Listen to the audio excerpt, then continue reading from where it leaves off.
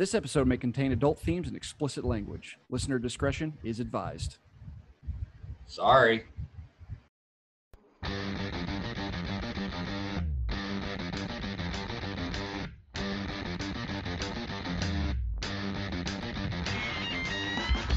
What's the trick in making my love stick? What's the trick?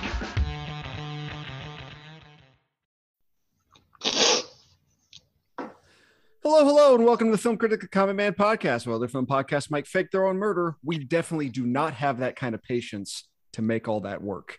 Every episode, we discuss a film from the perspective of a film critic and the perspective of a common man. We may not agree, but it certainly won't be boring. I'm your co-host, Ben Miller. I write about films for my own site, Ice Cream for Freaks. I'm a member of the North Texas Film Critics Association, as well as the International Film Society Critics. You can hear me guest on the other pods as David Thulis of Podcasting.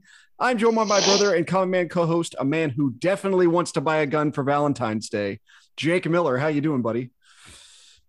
Doing good, man. I thought you were going to say a guy that you don't have to worry about inappropriately smiling in photographs. Like, I'd be like smiling in front of the missing poster wouldn't be a problem for me. I'd be it's like, no, Jake, look like you're totally miserable. It's like, gotcha, no problem, buddy. Give us a smile. Got it. Nope, never a smile. Nope. If those aren't the clues, we are finishing off our Valentine's February romance, our kind of romance theme, with the most romantic of all movies, Gone Girl, directed by David Fincher, written by Gillian Flynn, based on her own book, starring Ben Affleck, Rosamund Pike, Neil Patrick Harris, Kim Dickens, Carrie Coon, and Tyler Perry, co-starring Patrick Fugit, Missy Pyle, Emily Ratajkowski, I think that's how you say it, Casey Wilson, Lola Kirky, Boyd Holbrook, Celia Ward, and Scoot McNairy. Opening date on September 26, 2014 at the New York Film Festival, went wide October 3rd, 2014, and made some bank. The biggest hit of David Fincher's career by far. $61 million budget, made 167.8 million US, 201 million international, 369 worldwide for an R-rated thriller that is not exactly a feel-good movie. Pretty good. Nominated for one Oscar, Best Actress for Rosamund Pike. Did lose to Julianne Moore. We talked about her a couple weeks ago for Still Alice. Kind of a surprise, only got one Oscar nomination. Did much better at the Golden Globes, Best Actress, Best Director, Best Screenplay, Best Score nominations. Rotten Tomatoes, I was tempering my expectations, and it landed exactly where I was expecting it to. High 80s, 88 for critics, 87% for audiences. It's so strange that a movie like this can be as well accepted as he is, because it's just it's a bummer. It's really dark. No character's really all that nice. Nah, there's no good guy. Not really. It's like, oh, who's the the most well-rounded nice character? I'm like, there's some people, but it's all gray area. I'll go through a quick plot summary of Gone Girl before we get started. On their 5th wedding anniversary, writing teacher Nick Dunn, played by Ben Affleck, returns home to find his wife Amy, played by Rosamund Pike, missing. Probably the first hour of the movie is just kind of the recounting of where Amy is. Did Nick do this? Her disappearance has a bunch of press coverage because of the book series that her parents based her on. Detective Rhonda Boney, who is Kim Dickens, is taking, is in charge of the investigation, talking to Nick and making sure all this kind of stuff's going on. Nick is kind of painted as a negative, jilted husband by the media, and every piece of evidence makes him look worse and worse. They are living in Missouri, so it's kind of a chaotic time there. And also, to add insult to injury, Nick is actually having an affair with one of his students, played by Emily Ratajkowski. They take a look at the house. They find blood and all over the place, and it seems like Amy was pregnant, and just intrigue. And then as it kind of goes further, Nick's sister, Margot, played by Carrie Coon, is very helpful in all this. He hires Tyler Perry, Tanner Bolt Tyler Perry to be his attorney, assuming he's going to be accused of killing his wife. It turns out at about the midpoint of the movie, we find out that Amy is very much alive and has staged every single aspect of all this, mostly because she's kind of seen a life for herself, and Nick challenged that in herself to be her best self. And he brought the best in himself from their relationship. But the hardships in their relationship and his lack of trying essentially has made her illegitimate. She finds out about the affair, and she essentially sets out on a path of revenge. She essentially sets him up, assuming he's going to be convicted and given the lethal injection. Then she's going to kill herself. Nick finds all this out, kind of challenges her back. Amy is hiding out in the mountains in the Ozarks, but she is robbed and therefore needs to kind of reveal herself. She goes to her ex-boyfriend, Desi, played by Neil Patrick Harris, and says, kind of makes good old Doogie Howser. Good old Doogie Howser, makes up a story about why she is the way she is, and he kind of holds her kind of hostage, and she uses this to her benefit, eventually having sex with him and slitting his throat. Makes it seem like he was the one that did all the abducting. She returns. Nick sees through this facade, but the media buys it. And then Nick's like, no, I don't want this. I want a divorce. And she artificially inseminates herself, is pregnant, and essentially convinces Nick to stay against his better judgment. And they both live happily ever after. Ultimate anchor, baby. Man, you're talking about that. I mean, a way to keep a guy around. Okay, so this is not the most recent time I watched this. Is not the first time I had watched this. Same for you. The first time you had seen this, did you? So you're an hour in, and everything is happening, and you're like, oh, we didn't see Amy. We just see her in these flashbacks. It seems like, man, maybe Ben Affleck did kill her. But at the same time, you're like, but there's enough doubt. You're like, what actually did happen? In that 10 minutes of the twist, you're just like, oh, okay, this thing is a totally different trajectory than I was ever thinking it was going. Man, the first time I watched it and this last time I watched it, the first time that his wife makes an appearance and you see her face, I went, this bitch is nuts. You can just tell off the bat. I mean, yeah, I knew who the ultimate bad guy was. Sure. It's just like ain't no one clean in this, but I was like, ain't nothing good going on behind those eyes, man. I mean, I hope it was an acting job. If it is, it's a good job. If it's not, that bitch is actually fucking crazy. Rosamund Pike, this is her breakthrough role. She's been in a lot of various stuff. She was a Bond girl at one point, but I mean, this was the movie, like everybody knows who Rosamund Pike is now, and for the rest of her life, she's the lady from Gone Girl. This is what she is, and this is what she always will be, essentially. The twist itself, you're like, the most interesting part about it all is, having a guy like Ben Affleck as the lead character. You're just like, okay, we talked about it in previous episodes, but like with Mark Wahlberg, it's like, oh, he's an asshole from Boston. It's like really fits in that role. Yeah. And you're like, hey, a kind of a ne'er-do-well slacker who might not be great with women, but is still handsome. Hey, Ben Affleck, do you want to pay this role? And he's like, got it. And very true to form. It's, she's nuts. Can you play a guy that cheats on his wife? Yeah, exactly. He's like, I'm your dude. Hey, can we hire a smoking hot model to be the lady I cheat on her with, please? He's like, director's like, I got you, buddy. All right. So, but at the same time, good deal. It's like, where do I sign? I'm glad we're on the same page about all this. Yeah. Affleck in this movie is very like, there's been situations where I'm like, I wonder if the actor is aware of how bad they're meaning to look. And I think we always have kind of looked at Ben Affleck as the second banana of the Matt Damon Ben Affleck side. And I don't think we necessarily give him the credit for his intelligence and probably his self-awareness. And I think he's perfectly aware of how much of a turd Nick is. Yes. Yeah, I definitely think so. Man, there's certain films where Ben Affleck is in where I think his intelligence comes through. Yes. And yeah, he's, where he's not just playing second fiddle. Yeah.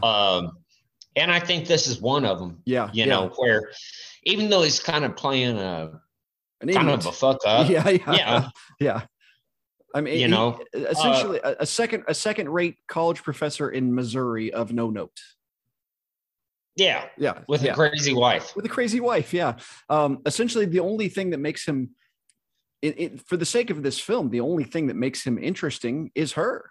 Like, without her, and she kind of recognizes this at the end. Like, without me, you're not the end all be all guy. You might have been hot shit at one point, but this is not where you are, obviously.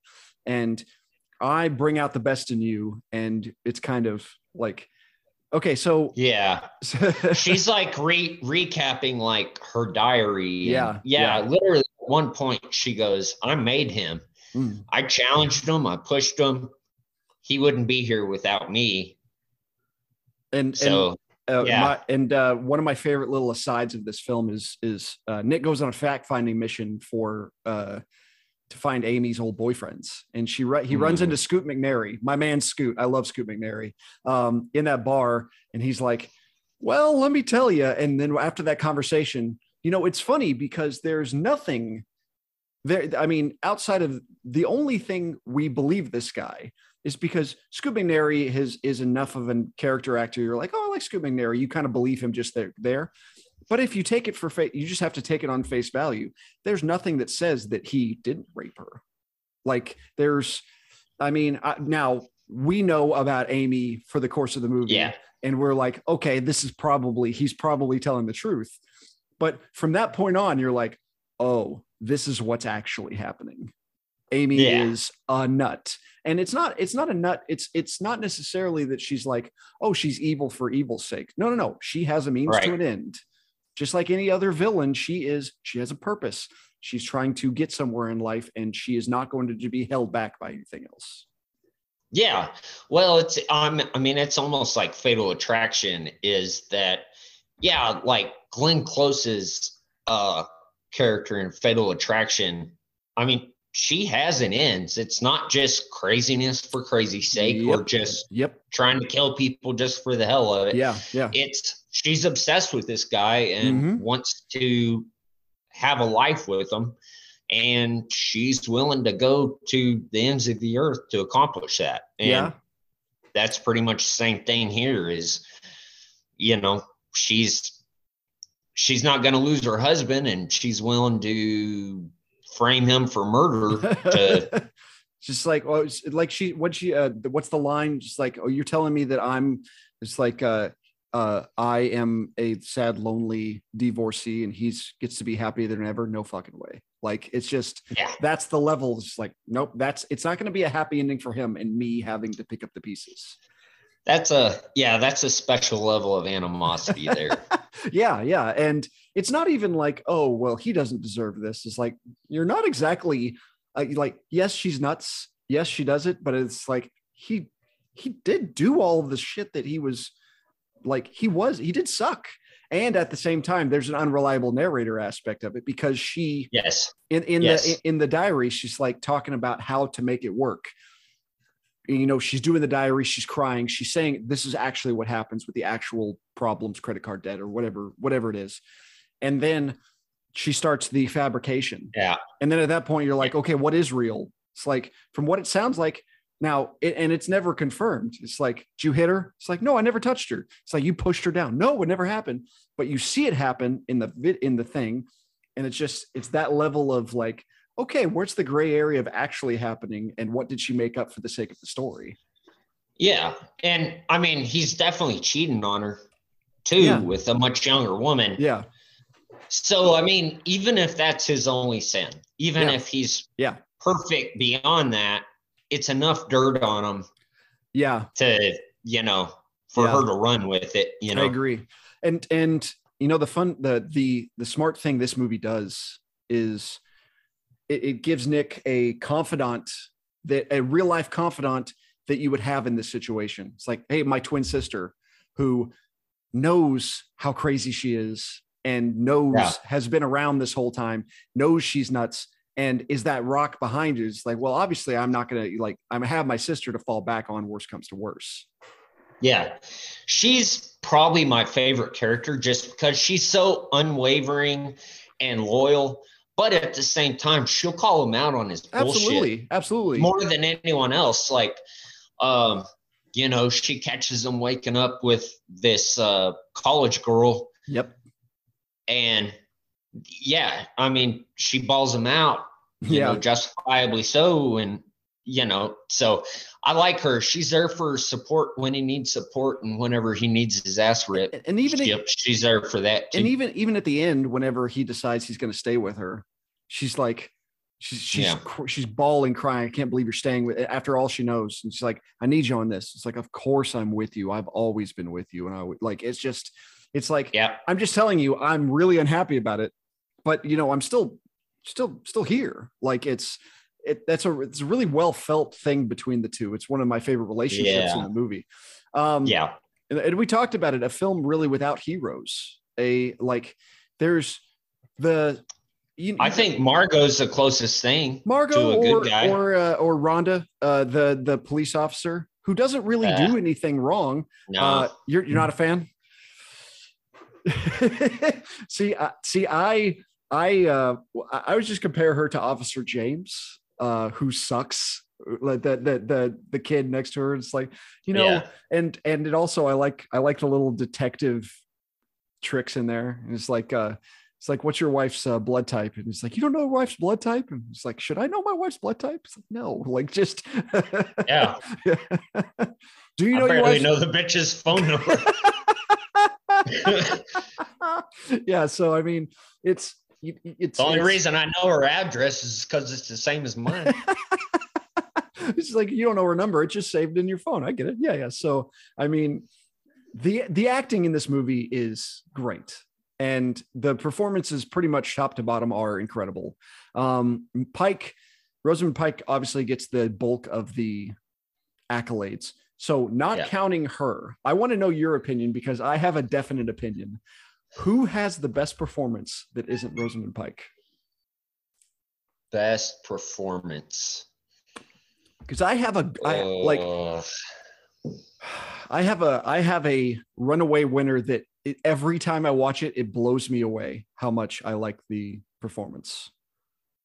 It's Tyler Perry. It doesn't he's so good in this movie and it doesn't make sense. Why is it's such a silly thing. Now that you mention it, I mean, in terms of being like a TV lawyer, a TV defense lawyer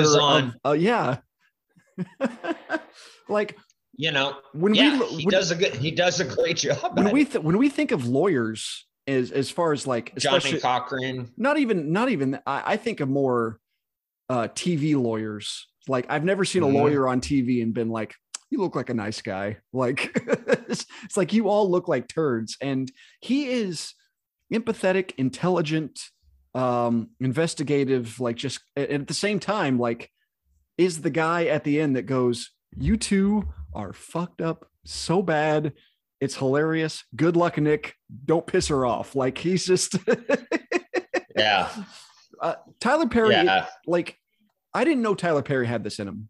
I have seen other Tyler Perry movies, the Tyler Perry type movies, and you're like, okay, he's a buffoon and all this kind of stuff. Medea and all those type of things. And then you see this and you're like, this is not like any other Tyler Perry thing. And he's so good in this movie. It's just, he is. By the way, Carrie Coon, who plays Margot, it's her first ever movie. she's a acclaimed Really? she's acclaimed stage actress, is married to a playwright, does a lot of acclaimed television. She tweeted at me on Twitter and I almost crashed my car once. Just Really? No shit. aside, because I had mentioned I had said some tweet about her husband, about like, oh, his accomplishments. One, he married Carrie Coon, and two, he won the Pulitzer Prize. And she had liked the tweet, and it's really surprised me out of nowhere. Nice. But yeah, Carrie Coon really good in this movie too. Very good. I think her and Ben Affleck, for being twins, I think they're 10 years apart in age. Oh, really? I think she's but I mean, it feels right. Like they feel like they have that. It does. I don't know why that's such the case. Yeah, it's a they do a good job of pulling off. Obviously, me and you know what a sibling relationship is like. Yes. You know, and a good one, a close one. So I think they do a good job. I agree. And I mean, acting like good, tight siblings, and that comfort thing whenever he's in the bar and he's like, so what are you going to give her for wood? And it's like, there's nothing good for wood. I have the exact line. It's like, I know what you can do. You can go home and fuck her brains out. Then you take out your penis, smack her in the face with it and say, there's some wood, bitch. And I'm like, oh, that's a lived in relationship there. Like, he's like, and he just kind of, sis. Yeah. Yeah. Don't get me wrong. And you know, of all the things that the people in the media talk about badly about Nick in this movie, is they're very much just like, he kind of just shrugs them off, no big deal. But the thing, whenever they're like, oh, is he his sister? He's too close to his sister. That's the thing that really gets to him. It's like, of all the things, it's like, what? Like, it's one That's thing. what he's most defensive about. Call me a murderer every time. Don't say that. Yeah. Yeah. There are a lot of good point. There's a really lot of small, great performances outside of this. Every time I watch this, I don't know if I like Neil Patrick Harris's performance. I mean, he is a means to an end, and I don't know if he does anything wrong, and I don't even necessarily think he was miscast. It just, something about it doesn't really sit with a level of authenticity. Maybe it's due to the fact that you're like, okay, so Neil Patrick Harris for so long was Doogie Howser. And then he switches to the How I Met Your Mother's side, but everybody knows he's gay. And so the goofy Lothario is one thing, but he's supposed to almost be menacing, and it just never really connects as being menacing. No, like, I see that guy. I'm not worried about him. Like, you know what I'm saying? Like, yes. You see some people and you're like, man, it'd suck to have to get into a fight with that guy. Yes. Ben Affleck, great example. Yeah, I'd be like, that'd be a tussle. But Doogie, I got you all day, bud. I'll flip your ass next to the macaroni and I'll free. Exactly. He's rail thin. He looks fragile. I mean, it's just, I don't think Neil Patrick Harris does anything wrong. I just think it's not exactly the best of characterizations. Not really. And also Doogie Howser, How I Met Your Mother, this movie. What else?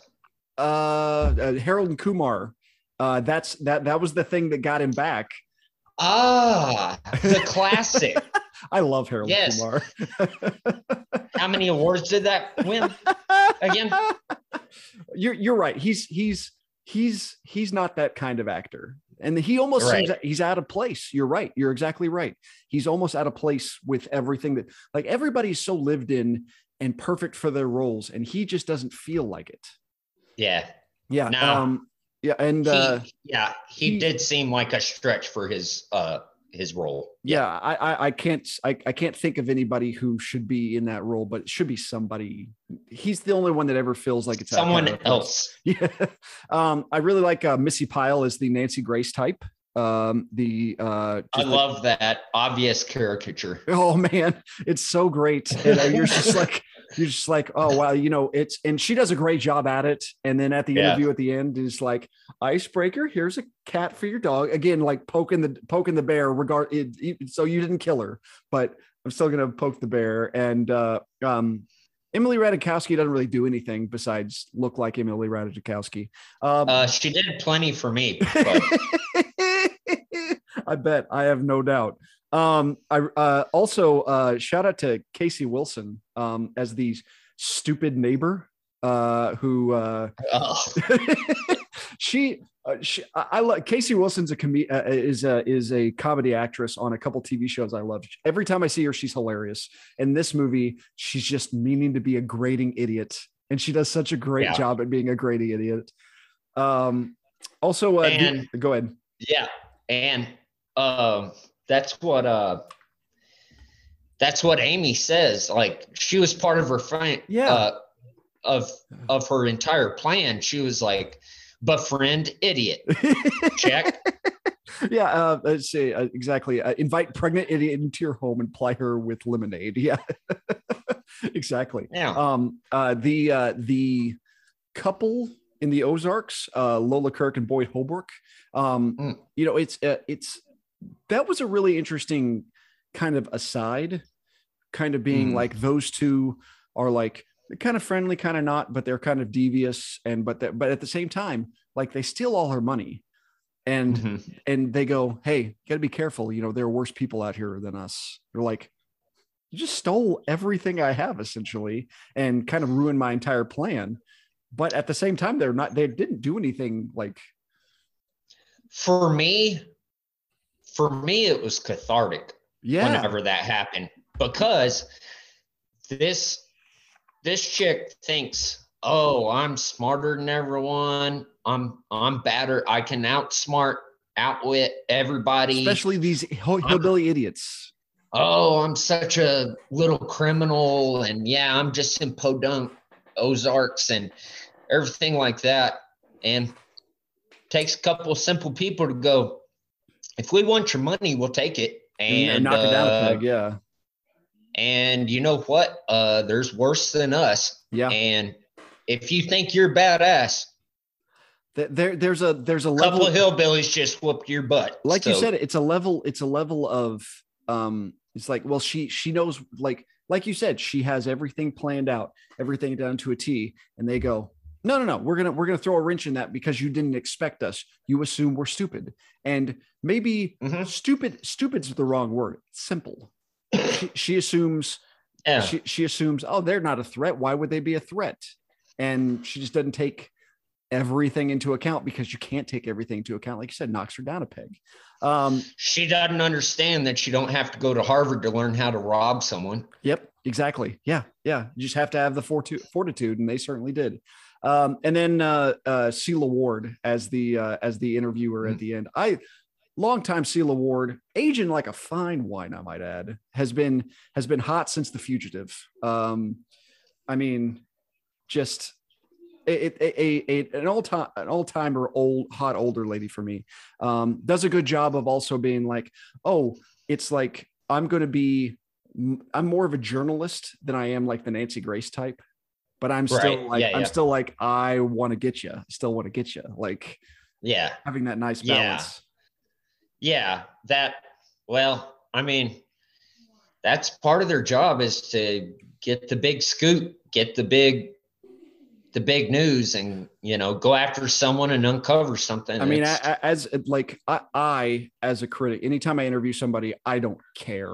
Like when I talk to somebody, right. I want to know about the movie that I get to talk to them about. But at the same time, people don't know who I am. So they're like, well, why would I have you interview them? You're going to ask them about their personal life. I'm like, well, I don't care about their personal life. But yes, exactly. Their job, it gets the ratings and all that kind of stuff. So whenever I first watched this movie, I saw it in the theater with my wife and her friend, and I knew the twist. I knew Amy wasn't dead. Mm-hmm. So I went in there. I had obviously not seen the movie, but I knew she wasn't dead. So I'm watching it. And as soon as she starts her speech and about what all she did, I look over and the two women next to me are just gobsmacked at what's going on. I'm sitting there drinking, having a blast because they're just like, what is going on? It was one of the more memorable movie going experiences I've ever had. I wanted to ask, is there a memorable movie theater experience that you remember? Maybe not based on this movie, but one specifically that you would like to share. Yeah. Well, it was with you. Yes. And our other brother and our cousin. Yep. We were watching Gods and Generals. A 4-hour snooze fest of a Civil War epic. The one of the most boring movies. It's tough, man. I mean, we got to the 2-hour mark and they were like, oh, it's kind of a funny ending. Intermission. It's like, fuck, it's only half over. Oh man, it was rough. Anyway, so continue. But at some point during this movie, someone in the audience audibly farts. Yes. Just, I mean, nothing crazy, but I mean, it was just obvious what it was. Someone ripped one. Yeah. Okay. And I really don't pay it. I think we're all teenagers. Yeah. Okay. Yeah. And I don't really pay attention to it initially. I think I was next to our younger brother. Uh-huh. And I just lean over just to confirm with him that was a fart that I heard, right? Like, I literally wasn't going to make a joke, nothing. Like, yeah. Did you hear a fart? Okay. I moved my head and he loses it. just can't stop laughing. And I lose it. Cousin loses it. I lose it. You lose it. We know everybody. We have to go to the bathroom. Everybody knows why we're laughing.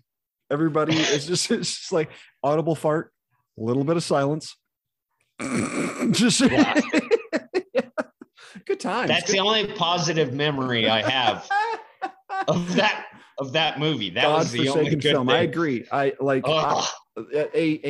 yes, the only positive out of that one. I remember a couple others. I remember watching Anchorman with you and our brother. Oh man, in the theater, just the perfect movie at the perfect time, and it just hit us all. It was the funniest front to back movie I've seen in a theater ever. Yeah. Like it was just like we were the perfect age for that to come out. And as anybody who has listened to this podcast, Jake has an incredible laugh, and anytime you can get him rolling is a good time for anybody. Oh man. I get going real hard then. I mean, I'm bound to get kicked out of a place. Well, and you know, it's always funny. I always think to myself, like when we were kids, you and our other brother both had asthma. So anytime a movie would get you too funny, we'd have to pause because you had asthma attacks. Famously, the Nutty Professor did that to us during the famous farting scene. Gave both of my. Oh, that's another good fart. Another good fart. Yeah. So I mean, those little movie theater experiences always stick with you. The Nutty Professor and Gods and Generals. The two fart movie classics. Yes. Probably the hardest I've ever laughed. Well, let's take a quick break and we'll come back.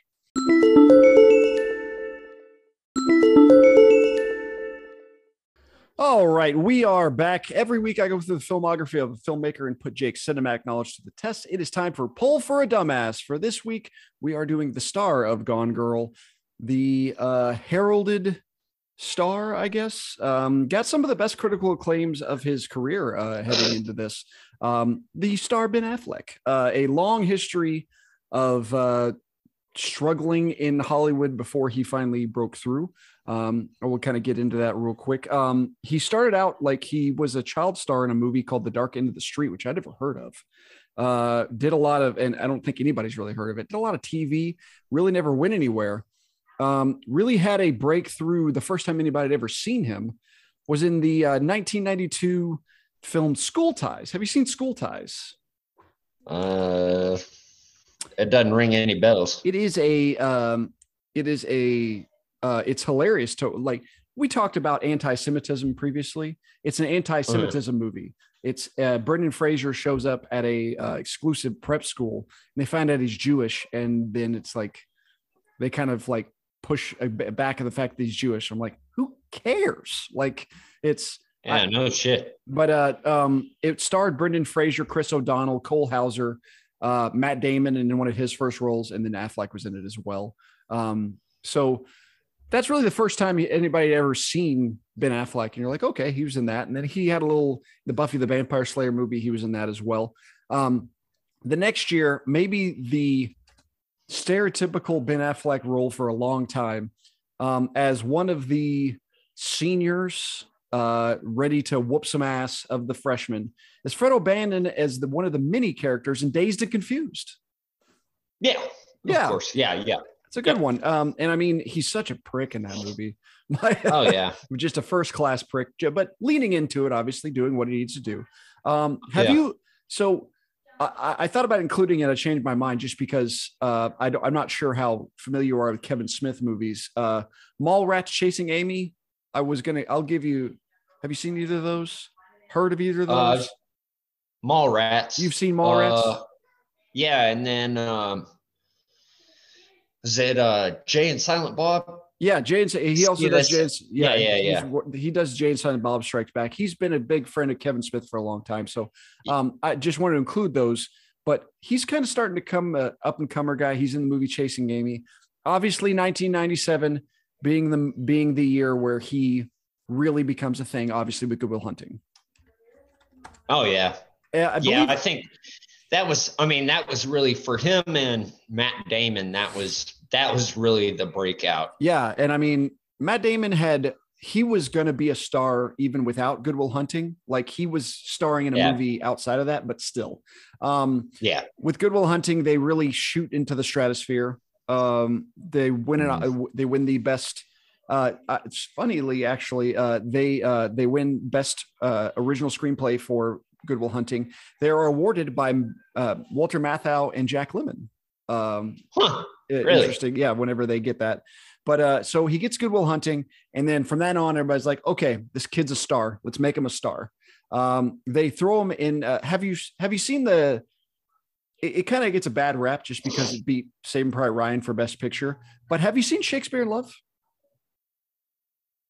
I don't think I have. It's a good. I've heard of it. It's a real good movie. It's a romantic comedy. It's fun. It's light. It doesn't try to be like you kind of look at it as, oh, this prestige thing is like, I don't really see it as the prestige thing. It's kind of a light romantic comedy. I really enjoy it. He's really fun in it. He's kind of self-aware in it.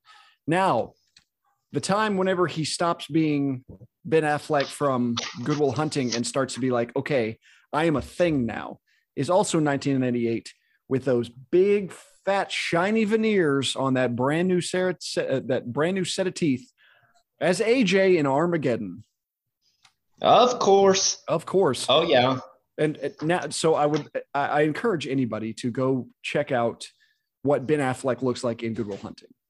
And then I want you to go watch Ben Affleck in some scenes in Armageddon. Post money, exactly. Pre-money, post money. It's not like it's drastic different. Not like you got a nose job or anything like that. But right. I mean, the shiniest white teeth and just clean and just cut well. And I think he's dating Gwyneth Paltrow at the time, or something like that. So I mean.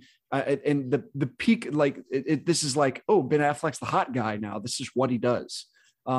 This is also the area where everybody's like, yeah, he's the second banana, where he's kind of the dumb guy who's attractive, but that's about it. 1999, another Kevin Smith movie, a very much a movie that really has some problems with the Catholic Church, as many do. Have you seen the movie Dogma? Yes. I like Dogma. Dogma's great. I do too. Like I said, it's very critical of Catholicism and religion in general. But I mean, really, really interesting ideas with fart jokes. Like it's like there's a shit monster. Selma Hayek plays a stripper. Like, yeah, it doesn't take itself too seriously. Yeah, I think what I like about Dogma is like, it doesn't take itself too seriously, but I think it points to organized religion and say, y'all are taking yourself too seriously. That's a really good point. Like, hey, see how stupid all this is? Shouldn't it be this stupid? Like, don't you, why are you taking this all at face value? You need to kind of like, you can take it seriously, but this is way too serious. Like, Like Yeah. George Carlin as a priest blesses his golf club so they can kill a priest because of that exact reason. They can kill a demon. So stupid stuff like that. But like I said, I also really like Dogma. Yeah. In 2000, a series of interesting movies. He was in a romantic drama, Bounce, with Gwyneth Paltrow. Wasn't going to include that. The little indie film called Boiler Room. He's in it for like 10 minutes. The other movie I want to, this is a Kuwait classic. How about Reindeer Games? Oh yeah. Reindeer Games sucks. It's not a good movie. It does, but when you live overseas and that's the only thing in English, yes, exactly. That's what you're gonna watch. You're like, well, Gary Sinise looks like he's still Lieutenant Dan. Yeah. Charlize Theron before anybody knew who Charlize Theron was.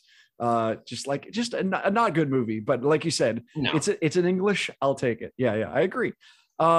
Speaking of terrible movies, the same year as Jay and Silent Bob Strike Back, the movie that was supposed to be his premiere thing, but it turned into what it was, Pearl Harbor.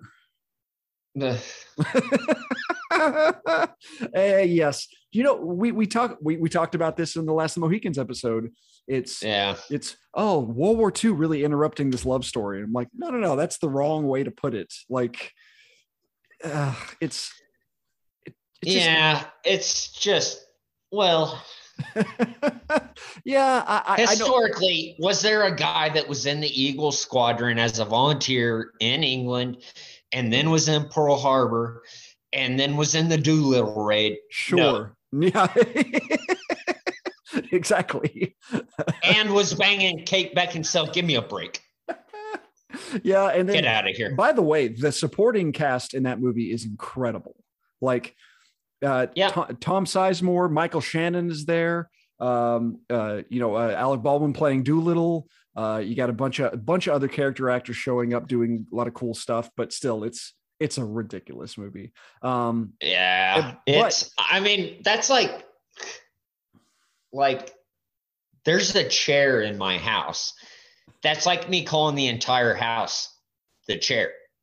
Oh, okay. It's like Pearl Harbor's only one little part of it. Well, it's funny because it covers World War. Well, it doesn't even cover World War II. It just covers a love story, and yeah, I mean, there is literally a fucking war gets in the way. Don't get me wrong. The actual battle part of World War, the Pearl Harbor, that's some really dynamic filmmaking.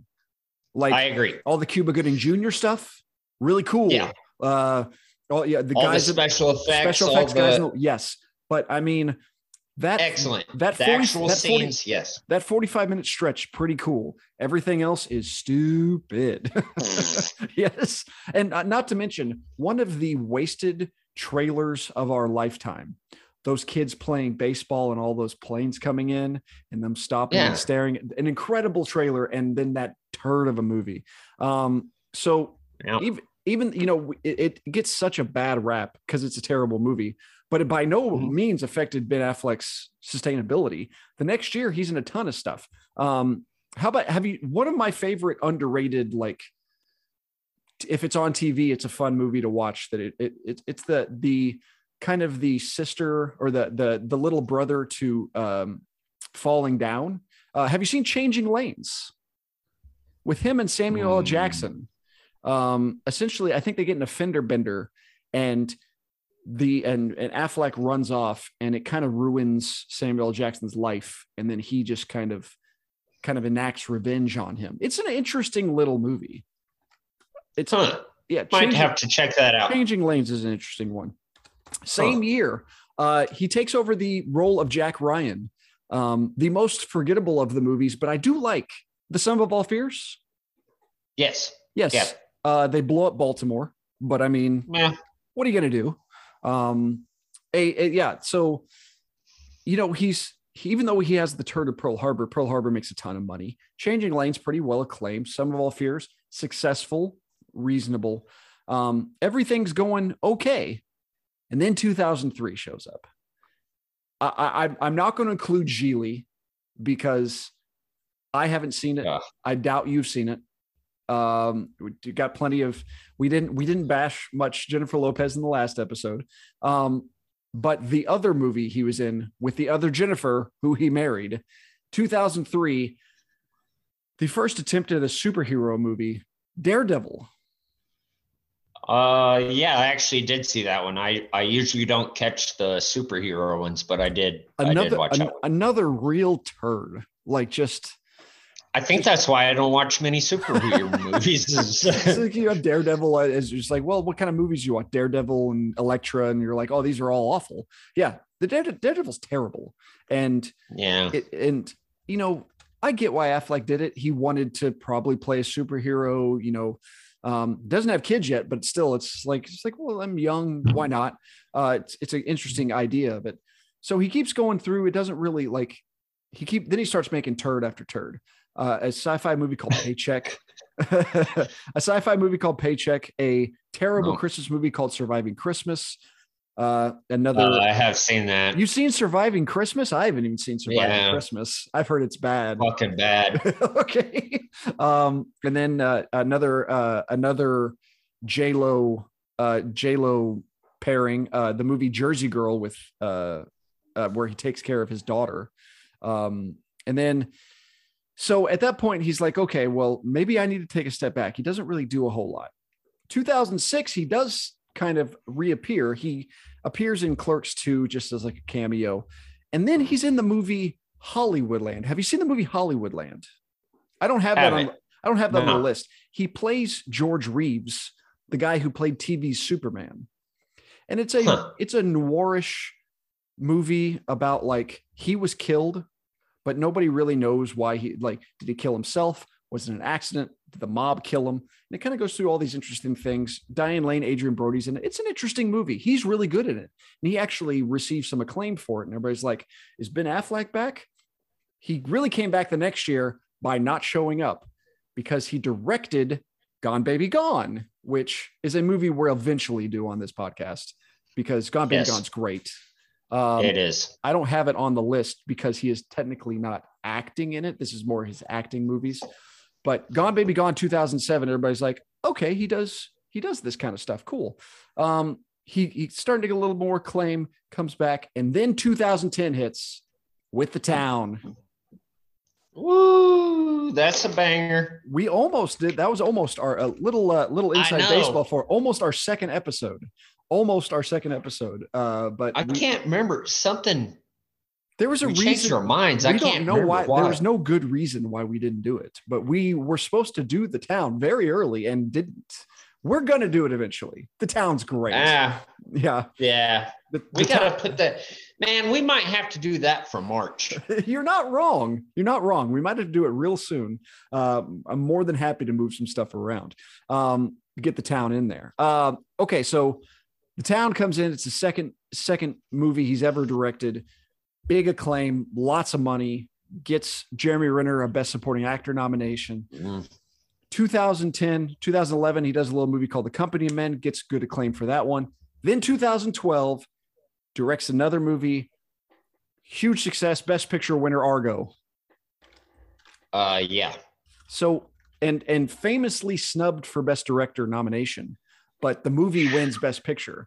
Argo's a great, one thing that I noticed that Ben Affleck does really well, he does a really great job of directing tension. Yes, the last 30 minutes of Argo are almost unbearably tense.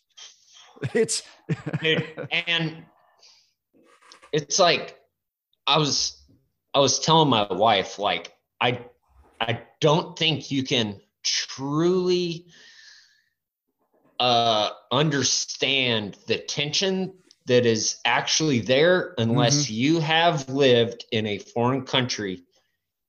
I mean, under precarious circumstances and been completely vulnerable. Like it's, I agree. We were overseas for 9/11.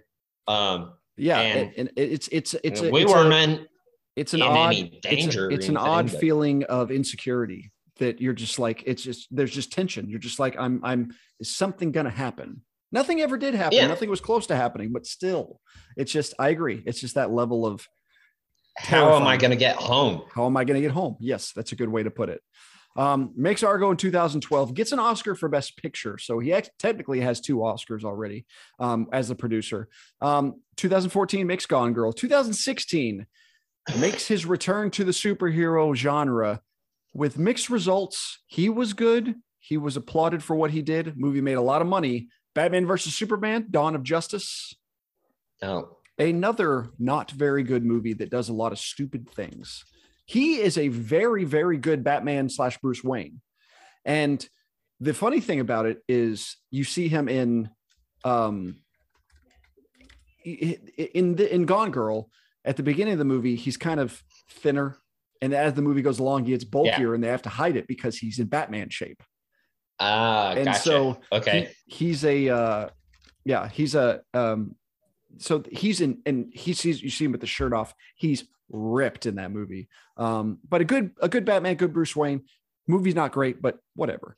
2016 directs another movie called Live by Night, a movie I have not seen. It's about a bootlegger, I think. A movie I haven't seen. I haven't heard a whole lot of good stuff about it.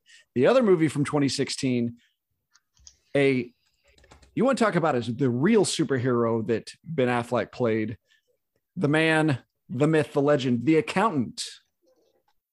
Yeah, I love outstanding. I love The Accountant. Absolutely outstanding. And, the cultural depictions of autism in general are a little dicey. Yep. Man, Affleck really nails it. He does a great job of it. Like, you go into that movie and you're like, I don't know about all this. And that's a great movie. A fantastic movie that can be on TV any day of the week and watch.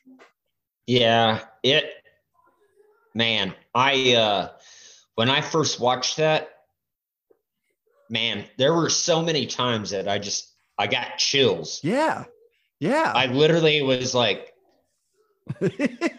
so for full discretion, nailing it. For full discretion, my son has autism. So for the sake of this, like anytime we watch anything with any sort of autism storyline, I kind of come in with sort of incredulity, and he doesn't. And like you said, you see those mirrors of those type of things, and you're like, man, he does a great job of The Accountant. By the way, he self-admits one of his favorite roles. Really? Yeah. Yeah. And, man, that.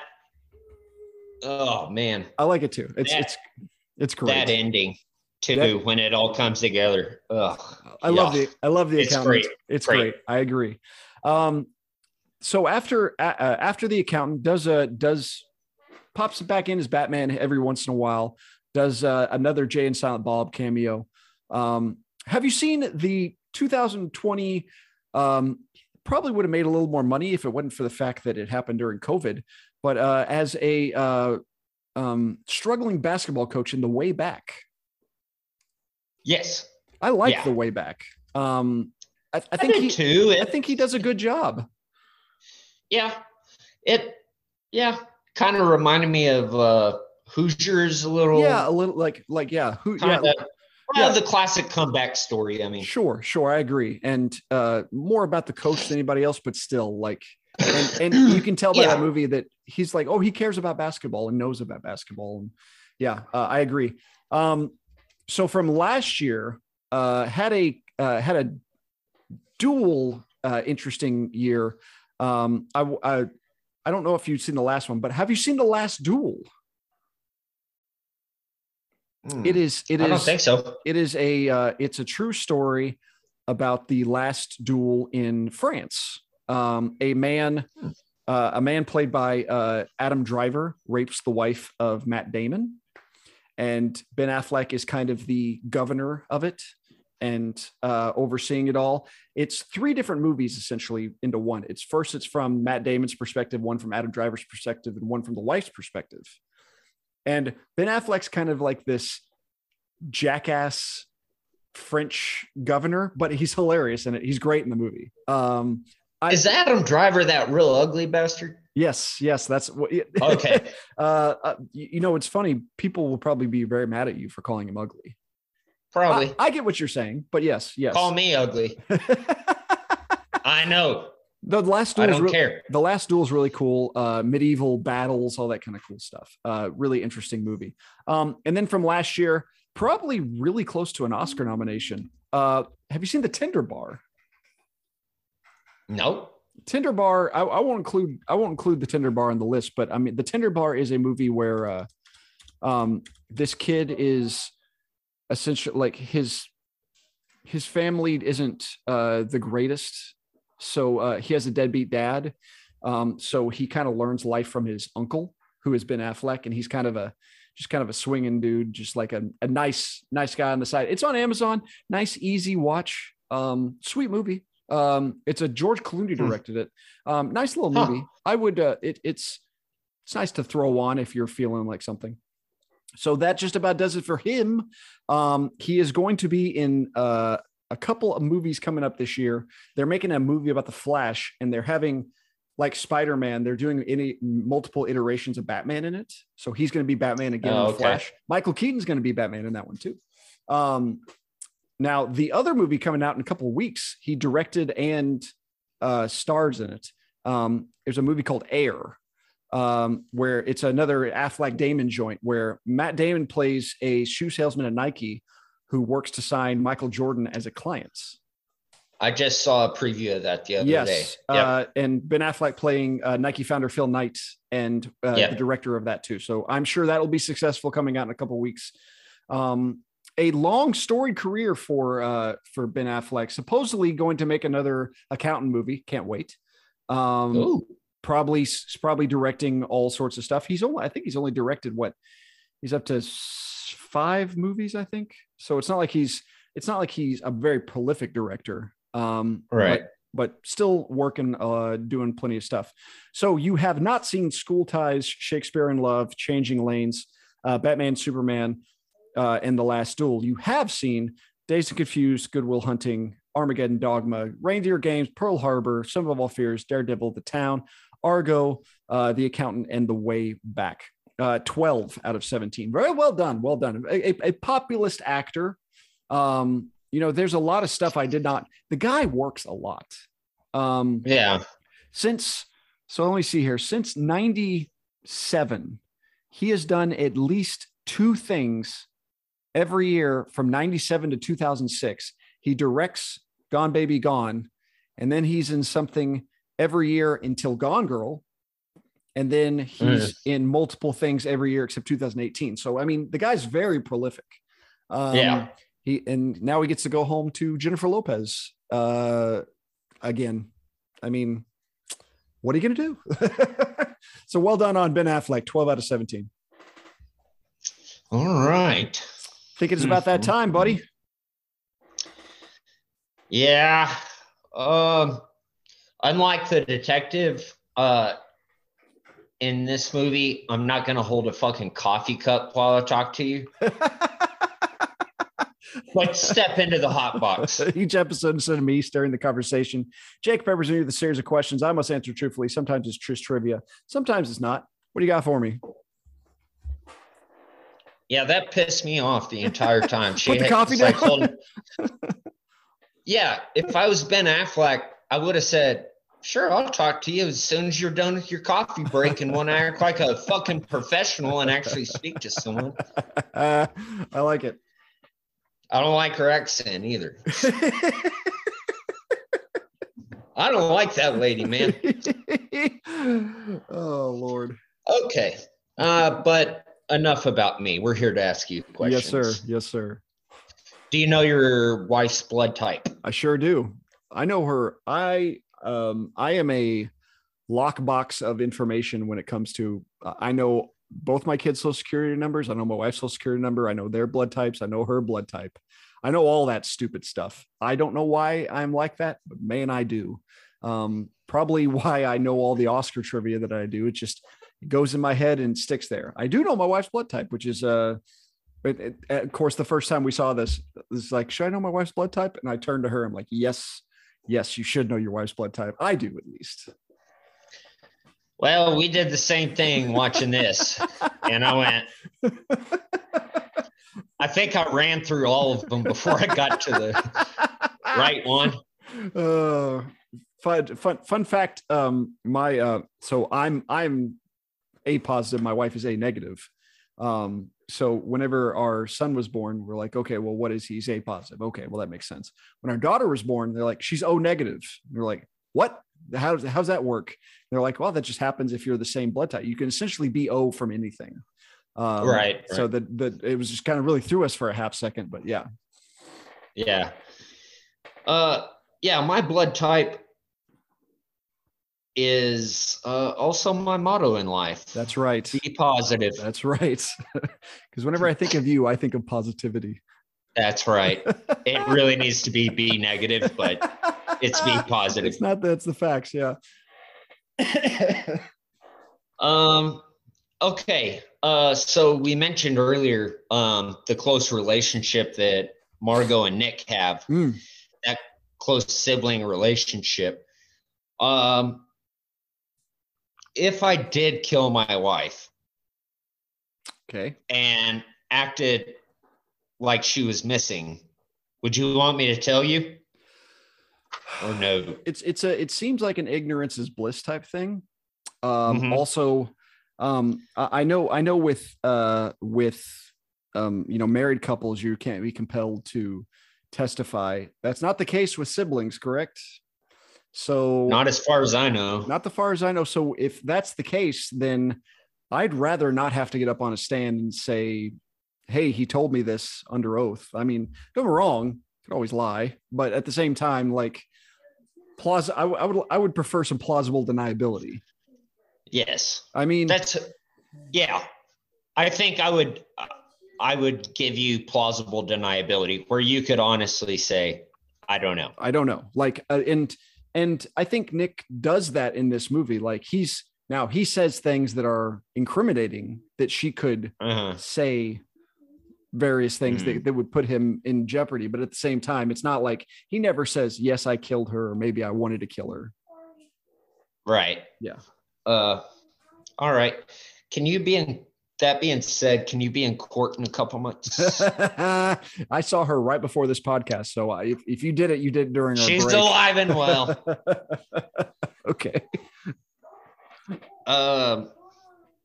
So speaking of her, she loves crime dramas. Yeah. And like Dateline, true crime series, all that kind of stuff.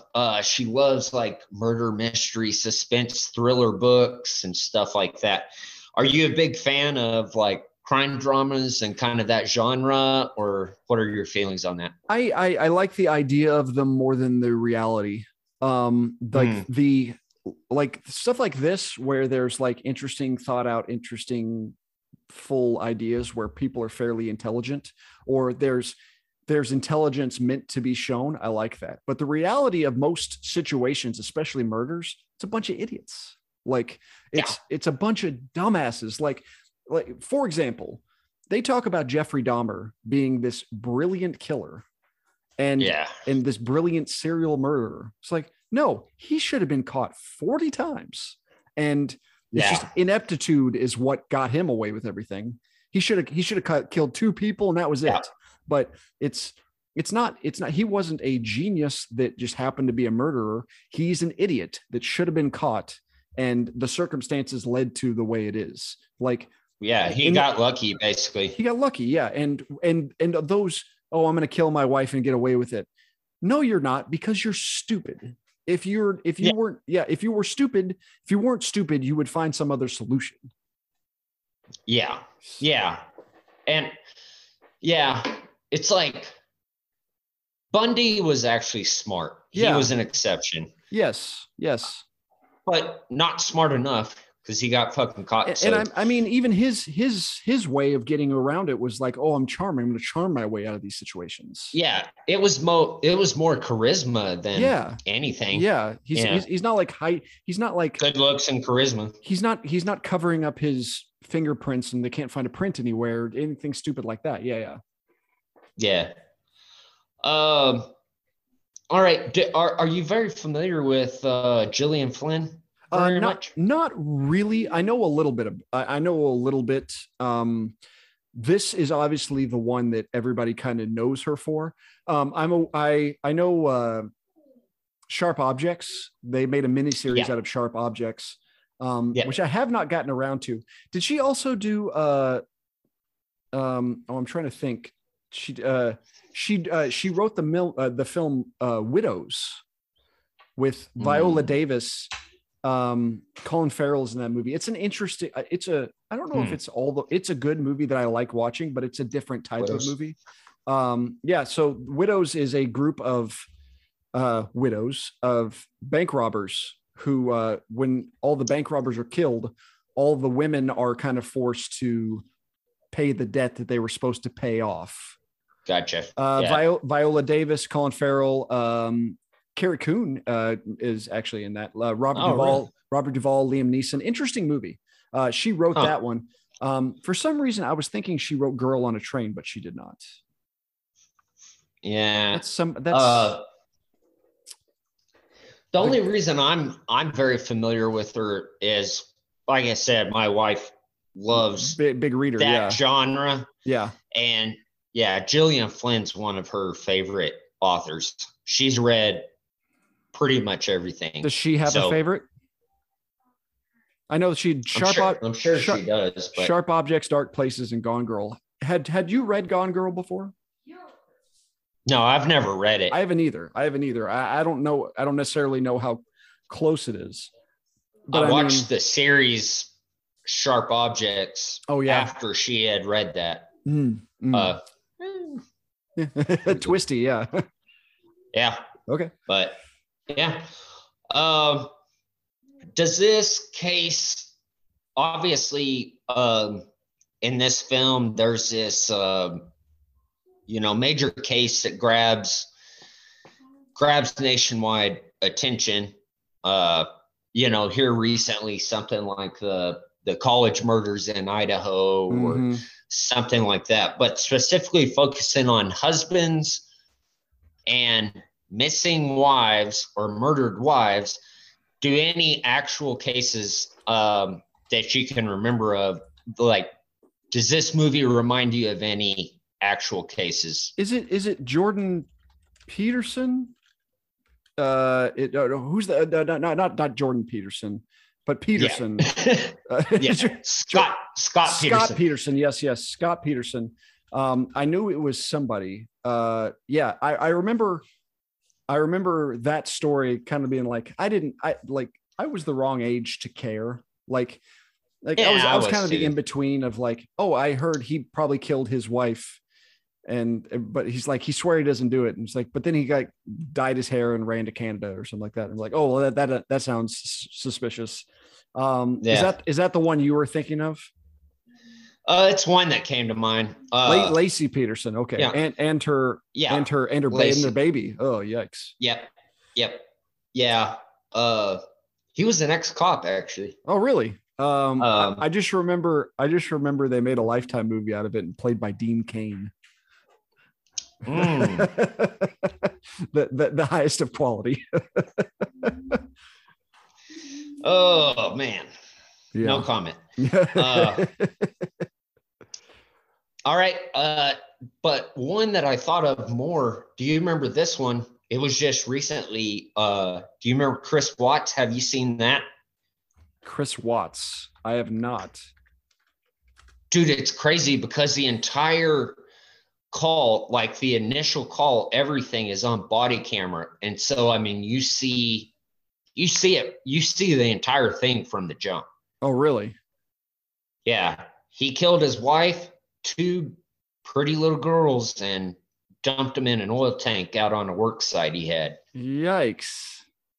What? But good looking, well educated, nice house. Any particular, like, what was the motive besides like, well, I didn't want to have Take kids. A guess, bud. Oh, he's sleeping with somebody else. Another chick. Yeah. The tale as old as time. I think that was Scott Peterson's deal too. Jeez, man. Got to get that strange, bud. Good God. Yeah, that sounds about right. Well, all right. I got to get my coffee again, so I'll let you go. Okay. So you're gonna pick it back up. So now that we can continue this conversation. Yeah. Okay. Well, Jake, before we go, You're free to leave. what is your film rating of Gone Girl? It's pretty damn good. I agree. I don't know. I mean, if it's on, I'll watch it. Absolutely. And I don't know. I really enjoy it. I really enjoy I like it. I really enjoy I it think too. it's well acted. I agree. And for a movie that's almost 2.5 hours long, really flies by. Yeah, Like, it goes pretty quick. does not seem like the type of movie that you're like, man, this is taking forever or anything like that. I also really like Gone Girl. It's my second favorite movie from 2014. 4.5 out of 5 stars. I really enjoy it. It's probably the most unfincher like David Fincher movie. Like, we talk about Seven and Fight Club and Girl with the Dragon Tattoo. It suits his personality, but it's not really that kind of kind of that subgenre. But I still do really like Gone Girl. 2014 in general, great movie year, and really big fan of that movie in general. All right, I think that just about does it for us, buddy. That does it for this episode of the Film Critic of the Common Man. Thank you so very much for joining us. You can follow me on Twitter at NebisBen, on Letterboxd at Neb810, on Instagram at Ben and Miller Movies. You can check out my website, icecreamforfreaks.com. Should be on another podcast talking about the 1996 car crash and sex movie Crash. I think we talked about it in a previous episode. It is a trip. And that podcast is going to be a trip too. You can follow my other writing on the film experience of Cinema Scholars. You can follow me other pods as the David Thewlis of podcasting. Jake, where can the people find you in your big deaded to the lips luxury Missouri home? You'll never find me. I'm gone. Yeah, I'm just gone. I'm Gone Girl over here, bud. I'm Gone Girl. Throwing pencils out the window as you happily eat chips. And make sure to follow the podcast on Twitter at Critic Common Pod, and please like, subscribe, rate, and review. Enjoy the show wherever you get your podcast. We'll back to regularly scheduled programming next week. We got a good one next week too. Oscar time coming up. Why not we reflect on a great Oscar movie, One Flew Over the Cuckoo's Nest. A lot of great film. We'll get into it in depth. We will catch you guys next time. Thanks so much for having us.